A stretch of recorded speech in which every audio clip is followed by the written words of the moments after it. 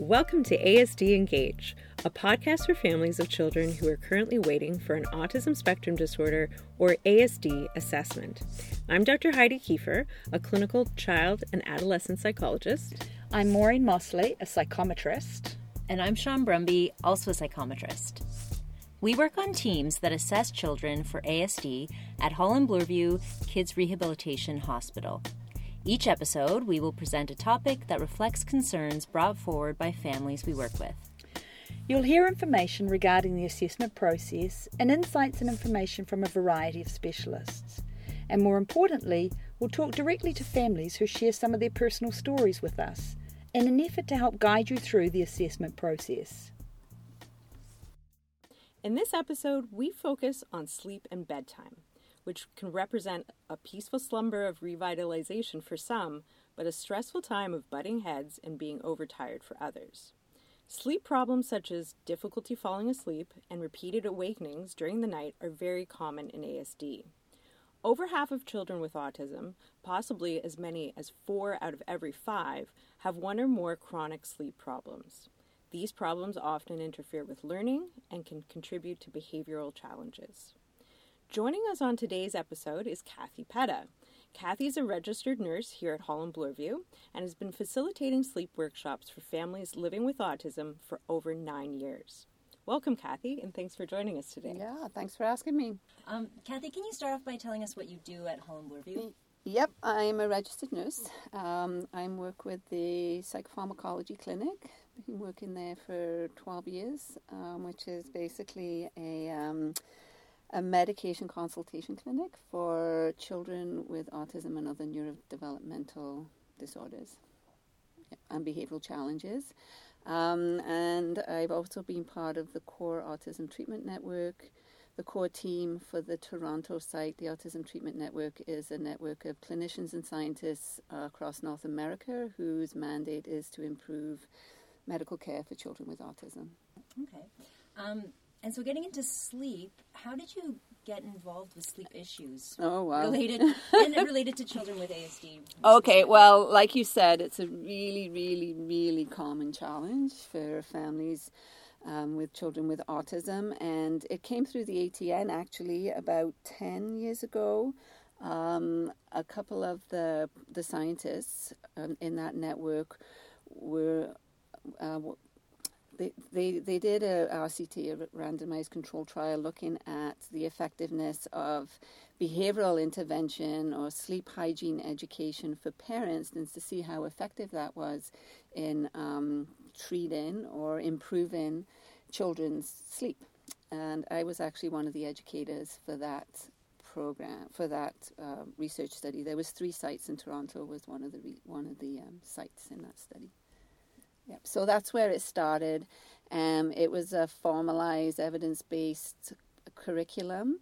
And once that trial was over and the research kind of came out positive, like the results were good, I was using it in my practice as a nurse at the psychopharmacology clinic. I was kind of taking it on the road into the community.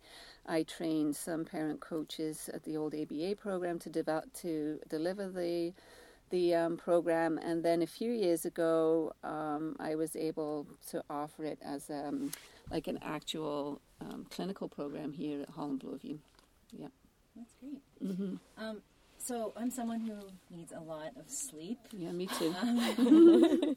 Many of us talk about how we feel when we're not getting enough sleep. Mm-hmm. So we often describe how tired and cranky we can feel, or how unproductive and groggy it can make us. Mm-hmm. But what else is going on when the human body is deprived of sufficient sleep for long periods of time? Oh, boy. And how does this affect children? So that's a big question. But all those things that you talk about were actually described and looked at and measured in the research study. So things like increase in core autistic behaviors, irritability, hyperactivity, aggression, all those kinds of behaviors can be exacerbated in kids who are not getting enough sleep. Irritability, right? Like for any of us. And how much sleep does a child typically need? And does that vary with age? So that's a really good question, and parents ask it a lot. So there's no real concrete answer. There's a kind of, there's an average amount of time that you can say that kids, so say under 5, the preschoolers need is about 11 to 13 hours a night, average, but then you would be looking at a whole spectrum, right? And then for the older kids, they need a little bit less, maybe between 8 and 10 hours or something. And whenever I say that to parents here, I'll go, that is not happening.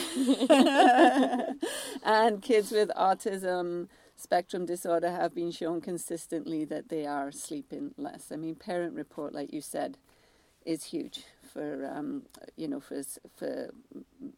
sleep disorders in kids with autism. The other thing for parents to keep in mind is, especially for the younger kids, is that when you're looking at the amount of sleep a child is having, you're taking the nap time as well. So if your child is napping for 3 hours a day and sleeping for 7 hours at night, they're getting 10 hours. That's what we are counting. And there have been, I've talked to so many parents about sleep. And one, I was talking to you, I think one of the parents that I was talking to, his child was 8 years old and wasn't going to bed until 1 a.m. And then they were having to wake him up at 7 for school. But what was happening was he was in a home daycare. He was going back, 8 years old. He was falling asleep at like 4:30, sleeping till 7, and then parents were keeping him up. And so he was having like 9.5 hours sleep in a 24-hour period. It's just that he was not tired by 8 o'clock to go to bed if he was waking up at 7. So naps are really important when thinking about, sleep and sleep habits and sleep patterns. Okay, and so we've also heard the term sleep hygiene, but Yes. I feel like it must be difficult to define with respect to the ideal standards. Yeah. So, for example, the basic steps, like we all know, like dental hygiene, it's pretty straightforward, like brush twice a day, floss daily, go for cleanings. But for sleep, I feel like people's needs vary depending on so many factors. Yeah. So what exactly is good sleep hygiene? So sleep hygiene is, I know it's a really kind of weird, it seems like clean sleep. But, sleep hygiene just describes the whole, if you're thinking about sleep, it's not just about bedtime, right? It's about what you're doing in the whole of the day. So, when I'm talking to parents, I'm talking about developing good sleep habits almost from the minute you wake up, right? So there's 4 components of good sleep hygiene or behaviors. You're talking about the daytime habits, and that's looking about, light. You want lots of light during the day, right? And not so much at night, because that's going to be affecting your melatonin production. It's about exercise. It's about, good routines that kind of lead up to bedtime. So daytime habits are one important factor. You're looking at, the bed, the sleeping environment. Right, and so especially for our kids who can be so sensory, you're looking at setting up a sleep environment for these kids, which is not going to be setting them off and not going to be setting off their sensory needs. And I did give you a good handout from Moira, our OT, that looks at setting up a really good bedroom sleep environment, looking at like textures, looking at light, looking at noise. Looking at calming environments, that kind of thing. And then, so that's the second one. The third component would be the evening routine. And it's about, especially with our kids, they love routine. They respond well to routine. So if you've got a good evening routine leading up to actual bedtime, kind of same time for dinner, same time for homework, same time for watching TV, same time, which should not be an hour or so before bed, by the way, because screens are not, although your child may be really calm and chill, when they're watching screens can actually be pretty activating for these kids. And then the actual bedtime routine, which is really key, is like what leads up immediately before to go into bed, right? So it's setting up a really good, consistent set of activities that train the child to go to sleep at the end of all these activities, right? And I talk about setting this up, and if you can do it as a visual routine, even better, because we know that it's a really, kids with autism learn new skills well with visual routines. And the bedtime routine is different from the evening routine in that it starts with, I always kind of say it's bookended between, okay, it's time to get ready to go to sleep. What's next? To, okay, time to go to sleep. And it's those 6, 7, 8 activities in between those two bookends that you set up. And it's, and it's individual for each child, right? And for each family in the context in your family, what is you want those activities to be, whether it's having a bath, having a shower. Most kids have to clean their teeth, maybe having a snack, reading a book, having some quiet time, having a hug with the mom or with the caregiver. And when you're setting up that bedtime routine, it's really important to look at what is, because the idea is that you're going to have your child nice and calm and ready for bed right at the end of the routine. So anything that's kind of getting your child excited or is hard for your child, you want at the beginning. So, for example, cleaning teeth might be really, a lot of our kids, any kids, don't like cleaning their teeth, right? So it could be a bit of a battle. So, you would put cleaning teeth at the beginning of the bedtime routine. And if it's too much of a battle, don't take it out of the bedtime routine and do it right after dinner, right? Or even something like having a bath for some kids can be really calming, and they can just get, chilled out and ready for bed. And other kids are like, yay, let's go, splash. And although they love it, it's not calming them down. So again, you would be considering, do you want that bath time to be in your bedtime routine? But again, I've sent you resources with pictures for bedtime routines. And I always say to parents, really end, because our kids can be pretty literal, is really end the bedtime routine with the pictures or the writing with go to bed, go to sleep. It has to be kind of black and white for it to be successful. The families, when I talk to them about this, they love it. A lot of them will say, yes, we've got a bedtime routine, but we don't do pictures. It just kind of happens. I feel like it's important, and I feel that families feel that it's been quite successful if we really formalize it and really get it down. And I've also sent you a video out showing parents how to teach their child the bedtime routine as well, because that's another. That's great. That can be difficult, yeah. And those handouts will be on our website for people to look at afterwards. Great. A lot of great resources. Mm-hmm. So you were highlighting the 4 points of sleep hygiene, and including kind of having a bedtime routine, so the events leading up. Yeah. We're often dealing with a lot of families and different households. Every household is different with respect to physical space. Like we see families in Toronto where a lot of people might be sharing one bedroom and so on. The number of family members differs, and even schedules too, where parents might be leaving for work overnight and stuff like that. And a lot of routines are developed around those types of things. Yeah. So how does a family know if they have a good bedtime routine?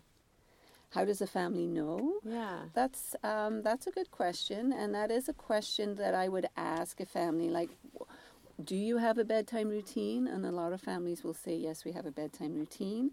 And then I would kind of try to dig down. So what is your bedtime routine, right? And some families, they do have a good bedtime routine. It's just that sometimes it's not consistent, like you said.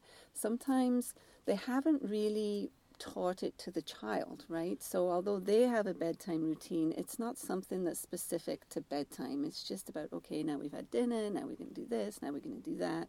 So I really feel like just nailing it down and getting it specific to 5 or 6 different activities that are really, the child really knows are specific to bedtime, and that at the end of this bedtime routine, once completed, you're training your child's body to actually go to sleep. And the expectation is really, really clearly conveyed that at the end of this routine, it's actually going to be time for sleep.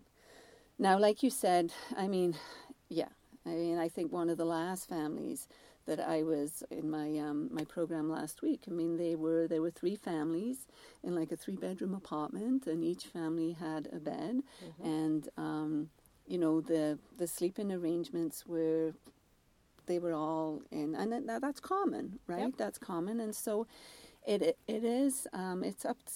For me, I just leave it up to families to decide, what is your goal. What is your goal? And that's what I start off every session with. What is your goal? What do you really want to get out of this session? And how will you know that you've gotten what you need out of this session, right? And for some families, it's just to know that sleep is difficult. That they're not alone, right? That their child is not an anomaly. Every other child is not sleeping 12 hours a night and their kid is up every 2 hours, the only one.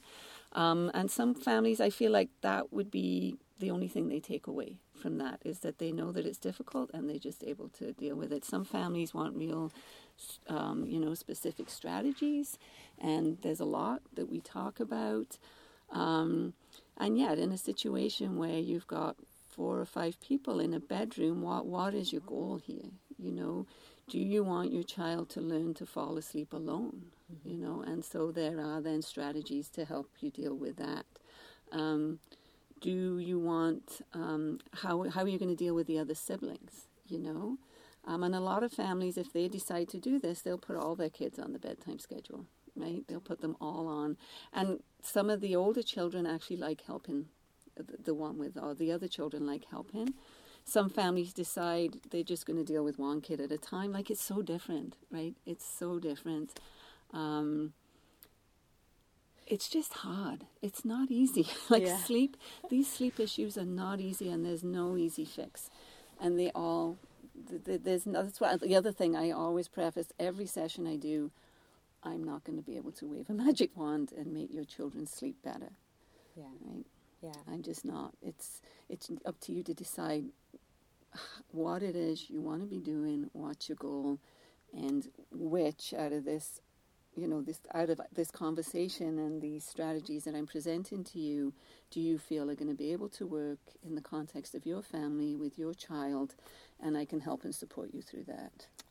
Well, Kathy, we thought you had a magic wand for sleep. No, That's why we I invited don't. You on. And in the psychopharmacology clinic, a lot of the kids come to us with really, really well-ingrained sleep problems that have been going on for years, because by the time they get to us, they're 12, 13, 14, right?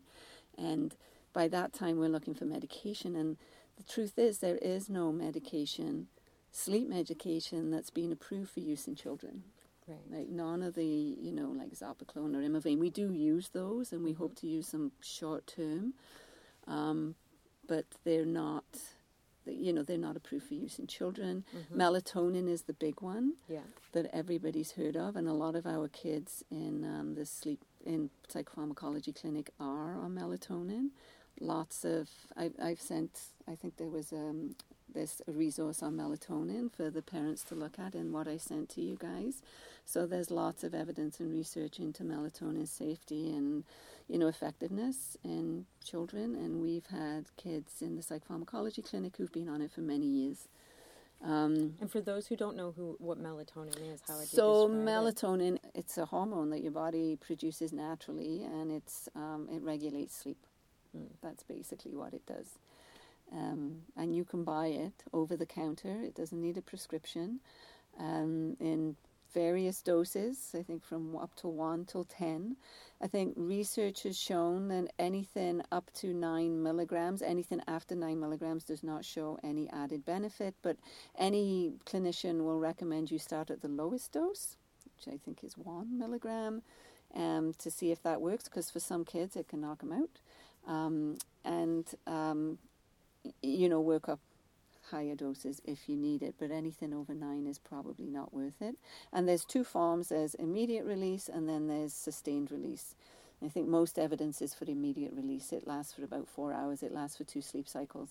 So it's not going to help your child with night awakenings. It might help them go to sleep, but it's not going to help them with night awakenings. And then the sustained release, in theory, would last for 8 hours. It's slowly released over the night, but I don't think there's as much success with that, to be honest. There's various recommendations on how to give melatonin. I know that Wendy Roberts, who I used to work with, would recommend that melatonin, to work with a natural release of melatonin, would be best given, when your child is already calm, already in a darkened room, and all ready to go to bed, and then you would give it. And then there's another school that would say you may want to give it around dinner time so that then it works with. So I'm not really sure when the best time to give it would be. The doctors may have a little bit more to say on that. But it's always, I would never recommend it. I would always say, go to your doctor and ask them as a nurse. I wouldn't be recommending even supplements without them running it by their doctor. Yeah. And the other thing which we haven't talked about, and I don't know if you're going to be asking it, the other thing that I first want to, talk about with families is, you really have to eliminate medical or physical contributors to sleep issues, and they're kind of sometimes overlooked, right? Especially with our kids with autism who may be nonverbal, who may not be able to say what's going on with them, and we see it's a sleep issue and that's the one that's got to be fixed. But anything that's causing any kind of discomfort or, constipation is a really common cause of sleep issues. Yep. I don't know if you've ever been constipated chronically, but it's really, really uncomfortable. And it's going to keep you awake at night or wake you up at night. Sleep apnea. So, if your child is having episodes where they're stopping breathing even for milliseconds at night, that is also going to affect sleep, and that would have to be investigated by a doctor. Reflux, is a really other common, acid indigestion, I guess is what the common word for it is.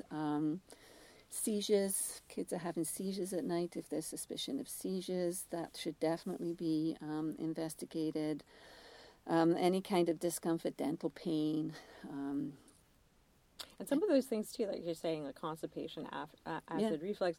As adults, we have a hard time knowing what that is. Yeah, exactly. For a kid, they probably just don't know what's going on, and they don't know what's going on. There is a lot of pain, so it's really important if your child is just started with new sleep issues to go to the doctor and get that all assessed, and even if they've got chronic sleep issues, to get them periodically assessed, right? Yeah. And the other one is medications.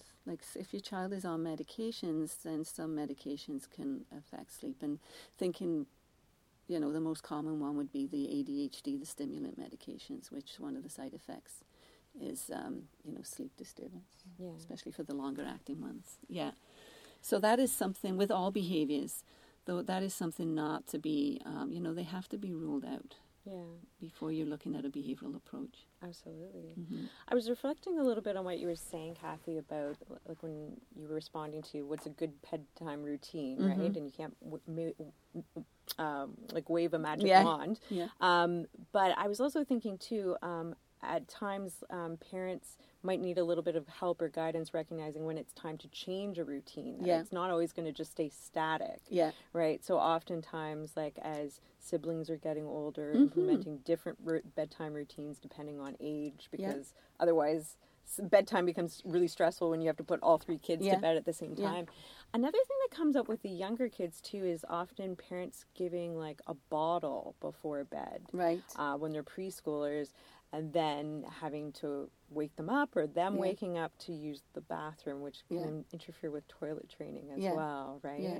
Do you find that sometimes so that is good. It's good that you brought that up, because in relation to another thing that I'm talking to parents about is, when you're thinking about, so parents have issues with the initial falling asleep at night, but then also night awakenings. Yes. Right? And one of the things that we talk about is that for your child to be able to, everybody wakes up at night basically, right? We're not all solid asleep, deep asleep the whole time. Sleep is in cycles, right? The sleep cycles. And so at the top of the sleep cycle, all of us, every single person will either wake up or be less deeply asleep. And then because we know how to kind of put ourselves back to sleep, we would for those of us who's not insomniacs. I am an insomniac, by the way. the sleep expert in the whole of here is an insomniac. But you would be able to, you would know how to put yourself back to sleep, or whatever. So when parents say my child, and this is usually an issue when the child is sleeping with the parents, right? That they're aware of the child waking up every couple of hours because the child wakes them up.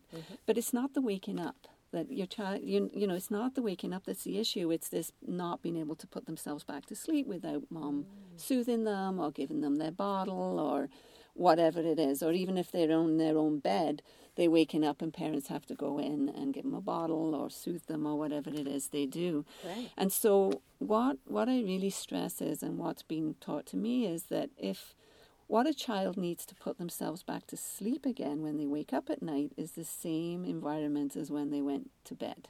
So if you're putting your child to bed in his own bed, but you're lying with him to help him go to sleep, he's got the light on, he's got the TV, he's got a bottle, and that's all putting him to sleep. And then as soon as he's sleeping, you kind of leave in. When he wakes up, or his arousal is fairly light. He's in the lighter stage of sleep, and he wakes up. He hasn't got any of those things to help him put back to sleep. So he's calling for mom, right? And so one of the things I talk about is all those things are fine if that's what they need to fall asleep. And if you are fine, tons of families co-sleep, which is, individual choice. It's all good. Yeah. But just know that they're going to need that kind of consistent, when they wake up, all those things pretty much have to be in place for them to go back to sleep again, or to be able to put themselves back to sleep again. Otherwise, you're going to be able to have to help them. So some families, like their child falls asleep in front of the TV, which is good, but then the TV's got to stay on all night so that when they wake up, they can fall asleep. And there have been, especially with our kids with autism, there's always a little twist with our kids. They're so great. They're so cool. But, that families are finding that they like music to fall asleep, and they'll fall asleep during a certain song, right? But it has to be in that certain, you can't just play the same song. It has to be this song, this song, this song, then this is the song they're going to fall asleep to, right? And so when they're waking up, that all needs to happen They need again. the same sequence. Yeah. So I don't know if that answered your question. Absolutely. Yeah. Actually, I'd never thought about that before, but that's really interesting. Yeah. You touched on briefly naps before as well. So it can be difficult to manage sleep when especially children are in daycare settings during the day, and naps are often part of that routine at the center or at home daycare. Are there any do's and don'ts around napping? So the most important thing around napping is no nap. I mean, naps should be done by 3-4 o'clock. Right? Yeah. And you're also looking at what time do you want your child to go to sleep. Some families, I have one family who doesn't want their child to go to sleep until 10 o'clock because dad comes home late from work. They like to have a family dinner. And so they're okay with, 10 o'clock. So then you're looking at a later nap. But that's what you've got to remember is the later your child is sleeping during nap time, the later they're going to be going to sleep. The longer nap they have, the less sleep they're going to have at night. Daycares are often an issue, especially when the child is just that little bit older, when they kind of want to give up their nap. But so I have actually talked to families about talking to the daycares to see if they can shorten their naps or have them doing something else while the other children are sleeping. I've actually written letters to daycares to because some families are too afraid to ask. I think just the golden rule about naps is the same with sleeping is routine, same time for waking up, same time for going to bed, same time for nap. Yeah. Right? And we didn't talk about that, but that is another thing that is really important, especially if you're wanting to train the body, for sleep at certain times is same time for bed, same time for going to sleep, 7 days a week, as much as possible within an hour or so. Yeah. I like what you said too about by 3 or 4 a nap should be done. Yeah, it should be done. Yeah, I've talked to a lot of parents and families where a nap is happening at 6 o'clock at night, and then again that's okay as long as they know that that's going to affect the bedtime. right? There's no magic formula to letting your child have a nap until 6 and then getting them to bed by 8. It's, you know, and if that's, again, it's just about talking to families about what are your goals? Like, you know, what is it that you want? What are you comfortable with? What are you okay doing? This whole sleep hygiene intervention thing can be really, really hard for the whole family. You know, any intervention strategies you decide on doing, the whole family has to be on board. You know, it's not easy. It's not easy.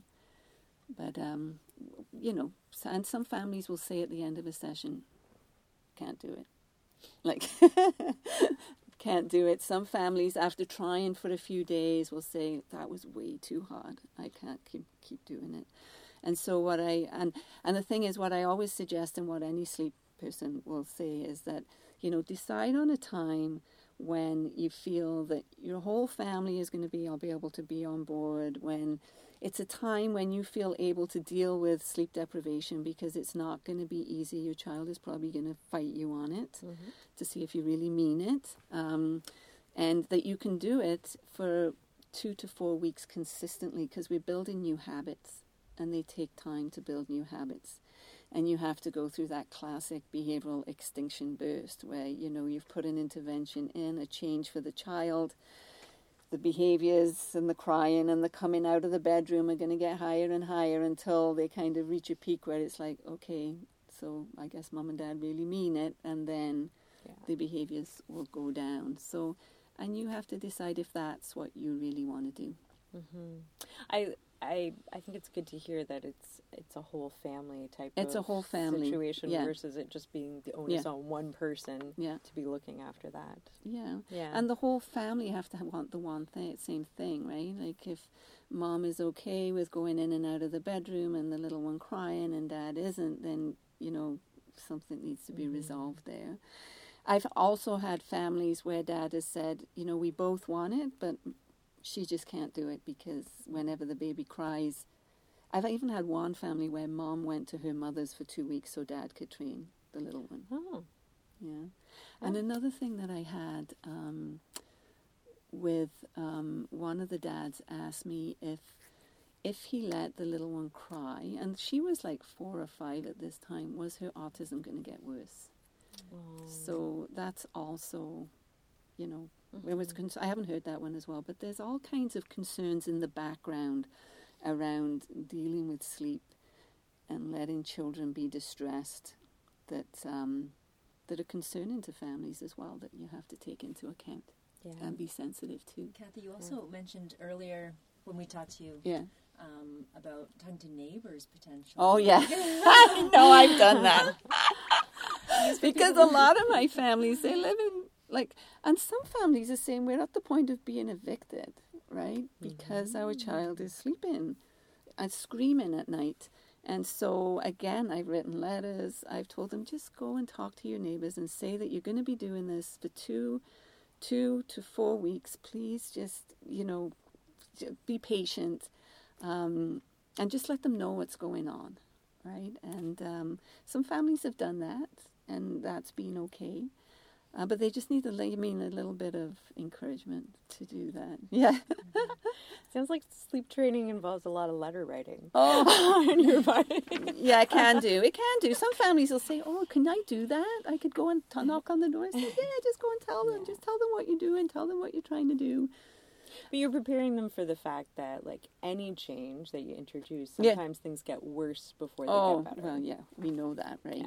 Yeah. Things do get worse before they get better, and it's actually a thing in behavioral analysis terms, right? The extinction burst. It's a thing. It does. Yeah. It can be really difficult for parents to know when their child is truly tired.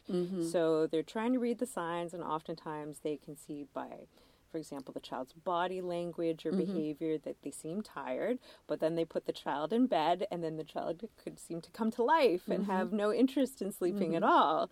So some parents tell us that their child knows when they need to sleep, and in some cases the child's sleep patterns seem to rule the household's bedtime. So what are your thoughts around following the child's lead with respect to sleep? Again, I think that is entirely up to families. Like, I really do.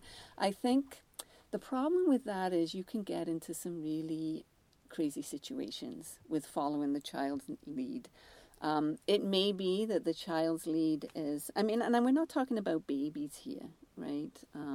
But the older children, where you're following their lead, if it works for your family and you feel everybody's getting enough sleep, I wouldn't argue with that. Again, it's all down to parents' goals. I did have a family really early on who followed the child's lead, and he was about 9 years old, this little guy. And so, it started off with, he was in his own bed, and then he got sick or something, so then he was coming into his parents' bed, and they were okay with that. And then he didn't want to be in the bed, he wanted to fall asleep on the couch, but he needed the family to be there. And then they would take him to bed, and then he would go back down on the couch, and so the mom needed to be down there with him. Anyway, there was this whole set of circumstances over about a year, and by the time they came to me, he was sleeping on the couch, Mom was on the floor, holding his hand, and every time he woke up, she had to read him a book. Oh, wow. And so this is where they'd gotten to, right? Yeah. And so maybe that's not a problem, but the problem was both parents were lawyers, and everybody was not sleeping, including the little one, right? And so it was pretty intense, but we did actually end up getting him. Their goal was, at that point, they wanted to get him back in his own room, in his own bed, sleeping without them. It was very, very, clear what they wanted. Right. So again, I always follow families' leads. I don't feel like I've got any right to say this is what you should be doing with your child, and this is what, your child, how they should be sleeping. But you tell me what you want, and if I can help you with that. Right. So, Kathy, in a previous episode, we were talking about how children with ASD often experience sensory input very differently than many of us. So we heard stories of children who refuse to eat certain foods because of their texture, or play with certain toys because of their color, or won't enter certain settings because of specific smells or noises. Do you see any similar sensory associations with sleep? Yeah, absolutely. Absolutely. Yeah, they can be. Textures. When you're looking, you have to know your child, right? So if he's in PJs that are scratchy in some way, or he can feel the seams or the label or something, then yeah, that could be affecting sleep. Sheets. Some kids like warm, some kids like cold.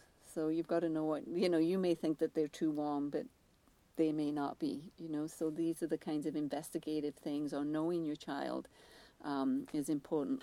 Some families do have white noise, so fans, there's even white noise machines, I think, and they find that helps. The thing is, with those, the same as what we were talking about before, for them to be effective, they need to be going all night, right? Not just to help the child go to sleep. But I never recommend introducing like white noise if they haven't already done it. Unless they think if they decide that they want to do it, that's fine. But, it's kind of better if they're not already dependent on that to kind of, just to continue with that and maybe use some other strategies. Light, some kids can be, like the slightest little bit of light can be affecting them. So we've talked about temperature, noise, light, textures. I think that's pretty much it. And there is a resource on creating a really good sensory bedroom environment that I sent to you guys. It's really good, actually. That's great. Before, Kathy, you were talking about helping kids to wind down at Right. the end of the night so they're not kind of hyped up and able to fall asleep easily. And oftentimes, though, we're encountering families who kids are watching TV or on tablets and screens and stuff like that right before bedtime. Right. Are there any good guidelines about screen activity? So before the bed? guideline for screen is what is recommended. Parents will go, is like 2 hours before bed, probably no screens, right? It's not possible for a lot of people. So an hour would be really good for no screens. And screens, we're talking about TV, computer, tablets, cell phones. And it can be hard because our kids, all kids, adults, we're welded onto our electronics, all of us. So it is difficult, but I guess it's important for parents to understand is that although your child seems nice and calm while they're playing on the screen or watching TV, there's actually a lot of processing light coming at them that is, can be, I don't know if I'm using the scientific terms here, probably not, but activating the brain that is going to make it harder for them to fall asleep. And so, again, it's a decision to be made. I know that on tablets now there's like, what's it called, like the blue screen or the blue light thing. I read on my tablet before I go to bed, and I always put that down. Because a lot of the kids are reading on their tablets now; they're not having books, and it does help them to go to sleep. So that's what I'd say about screens. The other thing I wanted to say is you were talking about like getting them all calmed down. I just have another story, and I love this story. So one of the very first families that came through the research study actually was a mum and a dad, and they had 5 boys on the spectrum. 5 boys on a range of spectrum. And what Dad loved to do every single night, and Mom, and I was talking about this, and Mom was saying, see, you shouldn't be doing that. And so what he would do, like, just before bedtime, to get them tired out, was to take them down into the basement and have a game of mini hockey sticks. But it was a great time. Like, the kids loved it. Dad loved it. Mom was going crazy because then she had them all to try and calm down and go to bed. But I guess the other thing is about exercise right before bed. Like, we talk about, exercise during the day is really important because you've got to get your body tired.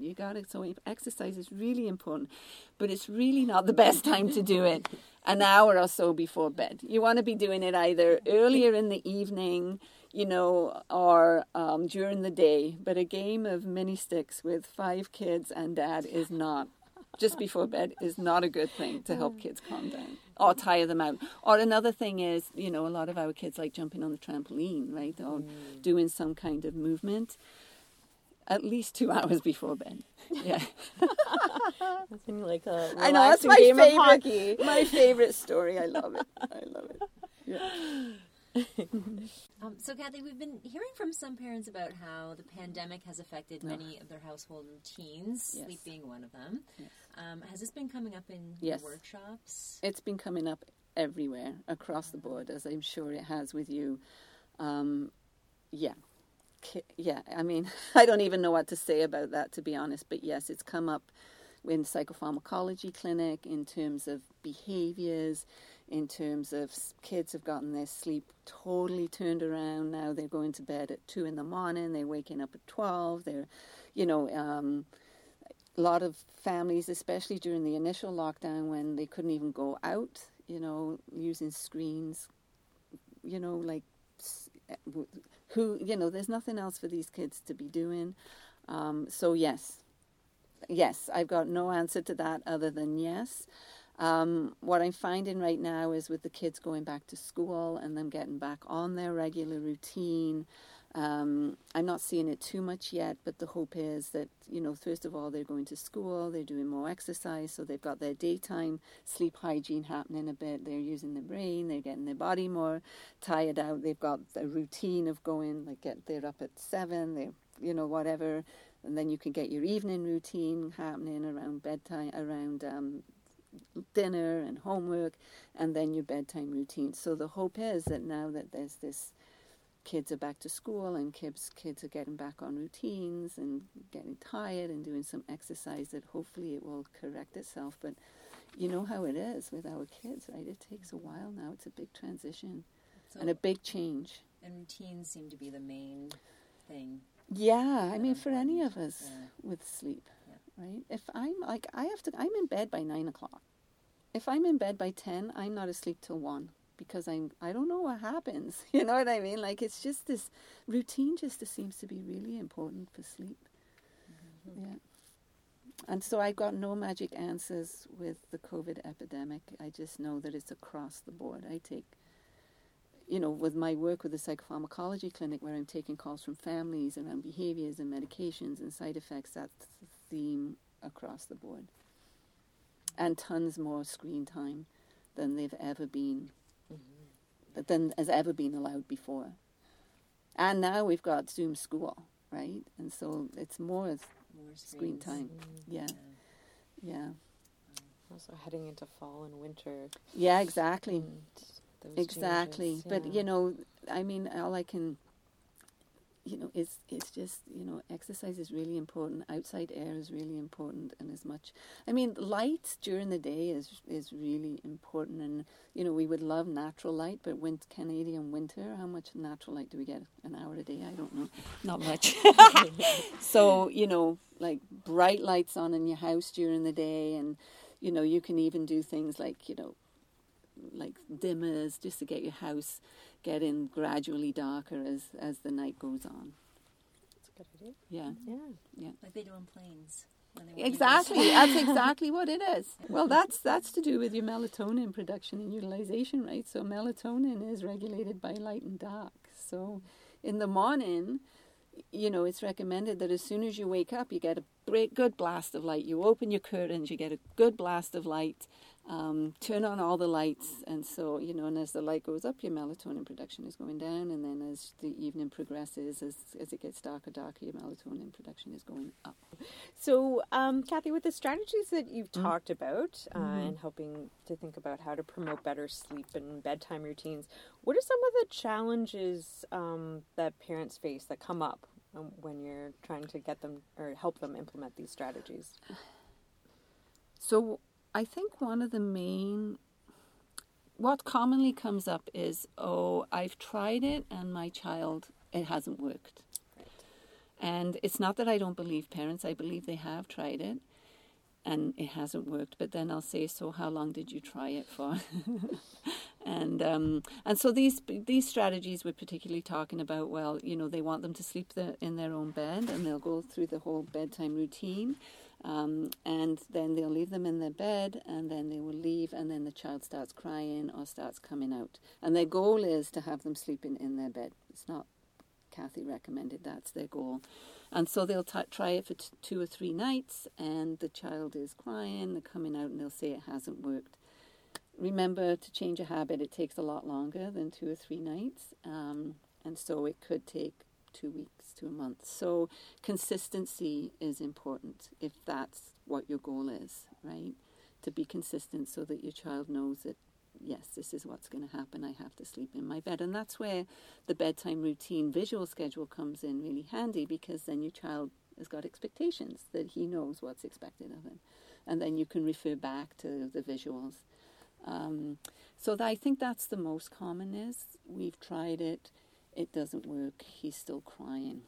And you have to decide whether you're going to be able to tolerate, or whether you want your child to be crying and resisting the new behaviors you're expecting of him. I think that's the commonest, and it's the toughest, right? Because the longer that goes on for, the tighter you're getting, especially when it's happening in the middle of the night. And you have to do exactly the same thing, right? Keep taking them back into bed, or ignoring it, or whatever it is you decide, you want to do. It's tough. You also alluded to the importance of the consistency between parents, too. Right? Even describing how, one parent had to move out for a couple of weeks to get a schedule on track. Eh? Yeah, no, it is. It's, then our children know, right? They know that if they keep it up long enough, the one that usually comes in is going to come in, right? Or it's hard to leave your child crying, though. It's really hard. You know what?